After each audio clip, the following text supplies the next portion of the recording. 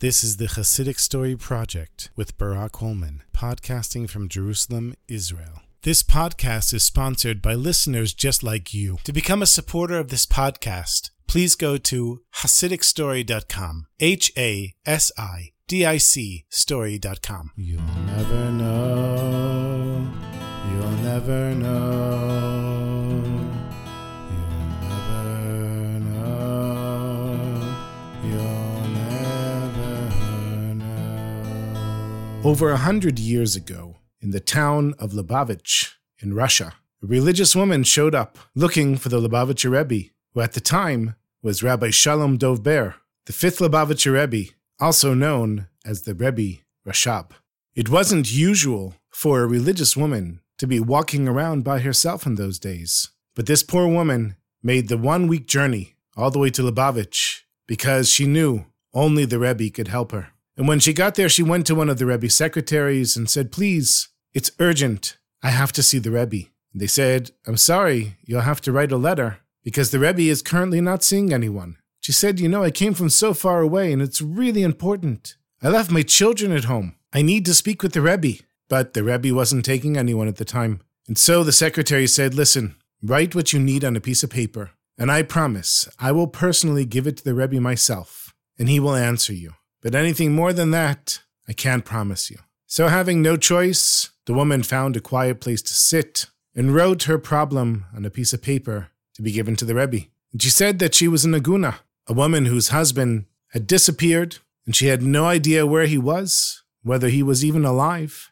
And as a result, she couldn't get remarried and continue with her life. She did ask around, and nobody had a clue where her husband had disappeared to. There were rumors that he was no longer religious, but she didn't know what to do. And with 3 hungry children at home, she was desperate to get married again and start her life all over. But she was chained to this man who had simply disappeared, with no get, no bill of divorce, and no proof that he had died. She didn't know what to do. She had no money, no husband, no connections, and now her last hope was the Lubavitcher Rebbe. But after spending her last penny to come to Lubavitch and being told that the Rebbe can't see her, she wrote the letter thinking, he probably won't even look at it. But to her shock and surprise, within less than an hour, the Rebbe's secretary was standing in front of her with an answer from the Rebbe. And she looks at it, and the Rebbe had written on the side of her note, and it says, "You should travel to Warsaw."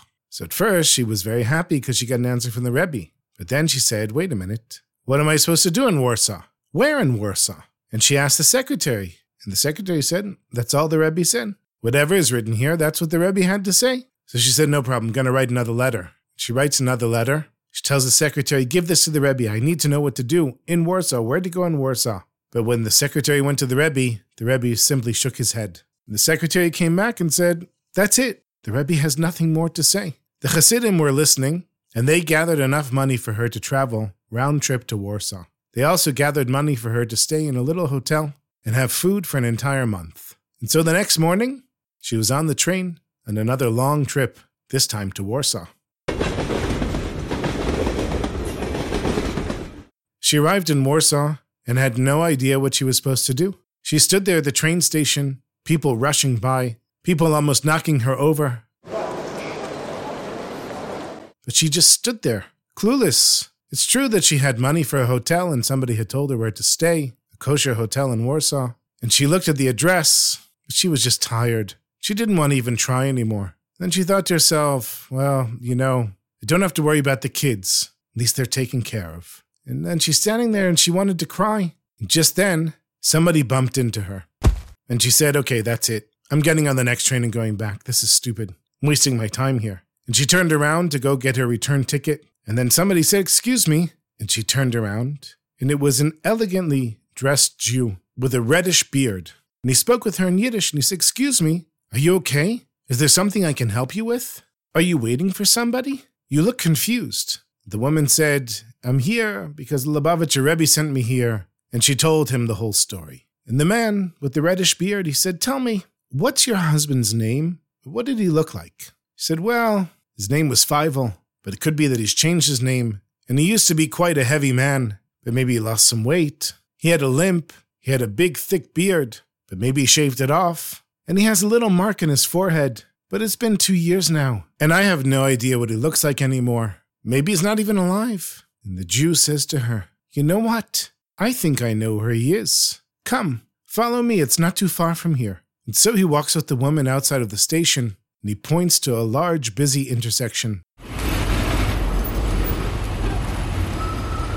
and tells her how to go to a certain tavern. He says, I'm sure that your husband's there. Go to the back of the tavern, and you'll see he's playing cards and gambling. And after everything she'd been through, she was so exhausted she didn't even ask any questions. She just nodded her head and said thank you, and then started walking in the direction that he had told her. Half an hour later, she finds the tavern. She took a deep breath, walked in. She heard all the noise and smoke.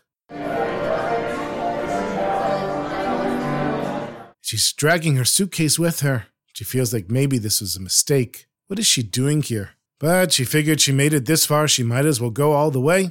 She walks to the back room, just like the man had told her. And there were some men sitting there smoking, drinking, and playing cards. Now it was very dark, and she was trying to make out if any of these were her husband, until one of the guys that was gambling turns around, and he says, What? Sarah, what are you doing here? How did you get here? And now she knew that the person that she was speaking with, that was her husband. He didn't have a beard or a kippah, and he'd lost a lot of weight. But that was him, no question about it. So she said, the Lubavitcher Rebbe, he told me to come here, and I met a religious Jew at the train station, and he told me how to get here. And the husband, he's pulling on his hair, swinging back and forth, and he said, it can't be. It can't be. I don't even know any Jews. I don't know any Rebbe. How could anyone find me here? How? It's impossible. Then he started crying. And he fell to his knees. And he said to her, please, Sarah, oi, what I've done to you and the children. Oh my God, I can't believe what I've done. He said, please, take me back. I don't know what brought me here, and I don't know what I did, and I'm so sorry. And Sarah decided to give her husband the benefit of the doubt. And she brought him back in. He came home. He grew his beard. He entered the religious community again, and they continued their life as it was before. A year later, she traveled again to Lubavitch, but this time she didn't need any help. This time she just wanted to thank the Rebbe. And the Rebbe's secretary, understanding what was going on, he arranged that she would stand outside the Rebbe's door, and when the Rebbe came out, she could give him her letter and maybe be able to thank him personally. And so she stood there, waiting for the Rebbe to come out, holding the letter, very nervous. This is the first time that she'd actually see the Rebbe. And then the door opens, and the Rebbe comes out, and she takes one look at him, and she gets dizzy and faints on the spot. When she woke up, there was a doctor kneeling next to her. And he said to her, you must have been so excited when you saw the Rebbe that you passed out. But she sat up and she said, wait a minute, was that the Rebbe? Was that him? And the doctor said, yeah, that was the Rebbe. Why? You don't know what the Rebbe looks like? She said, no. The last time I was here, the Rebbe wasn't taking anyone, and I sent him a letter, but I never saw the Rebbe. The doctor said, so I don't understand, why did you faint? She said, because that was the man who met me in Warsaw at the train station and told me where to find my husband, who had been missing for 2 years. The man who had helped me was the Rebbe himself. So the Rebbe's secretary heard about this, and he thought, how could it be? The Rebbe hasn't traveled anywhere, not in many years. And for sure, when this woman had gone to Warsaw, the Rebbe was not in Warsaw.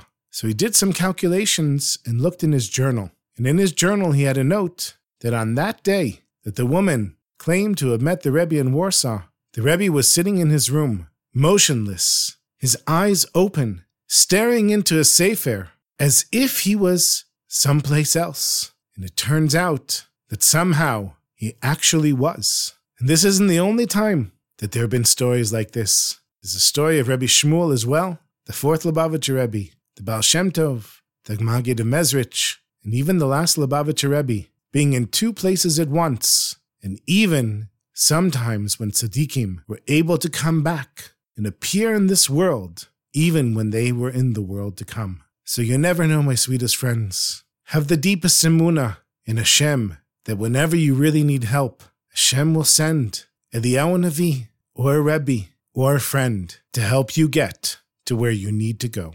I, la, ya, la, la, ya, la, la, la, la, la, la.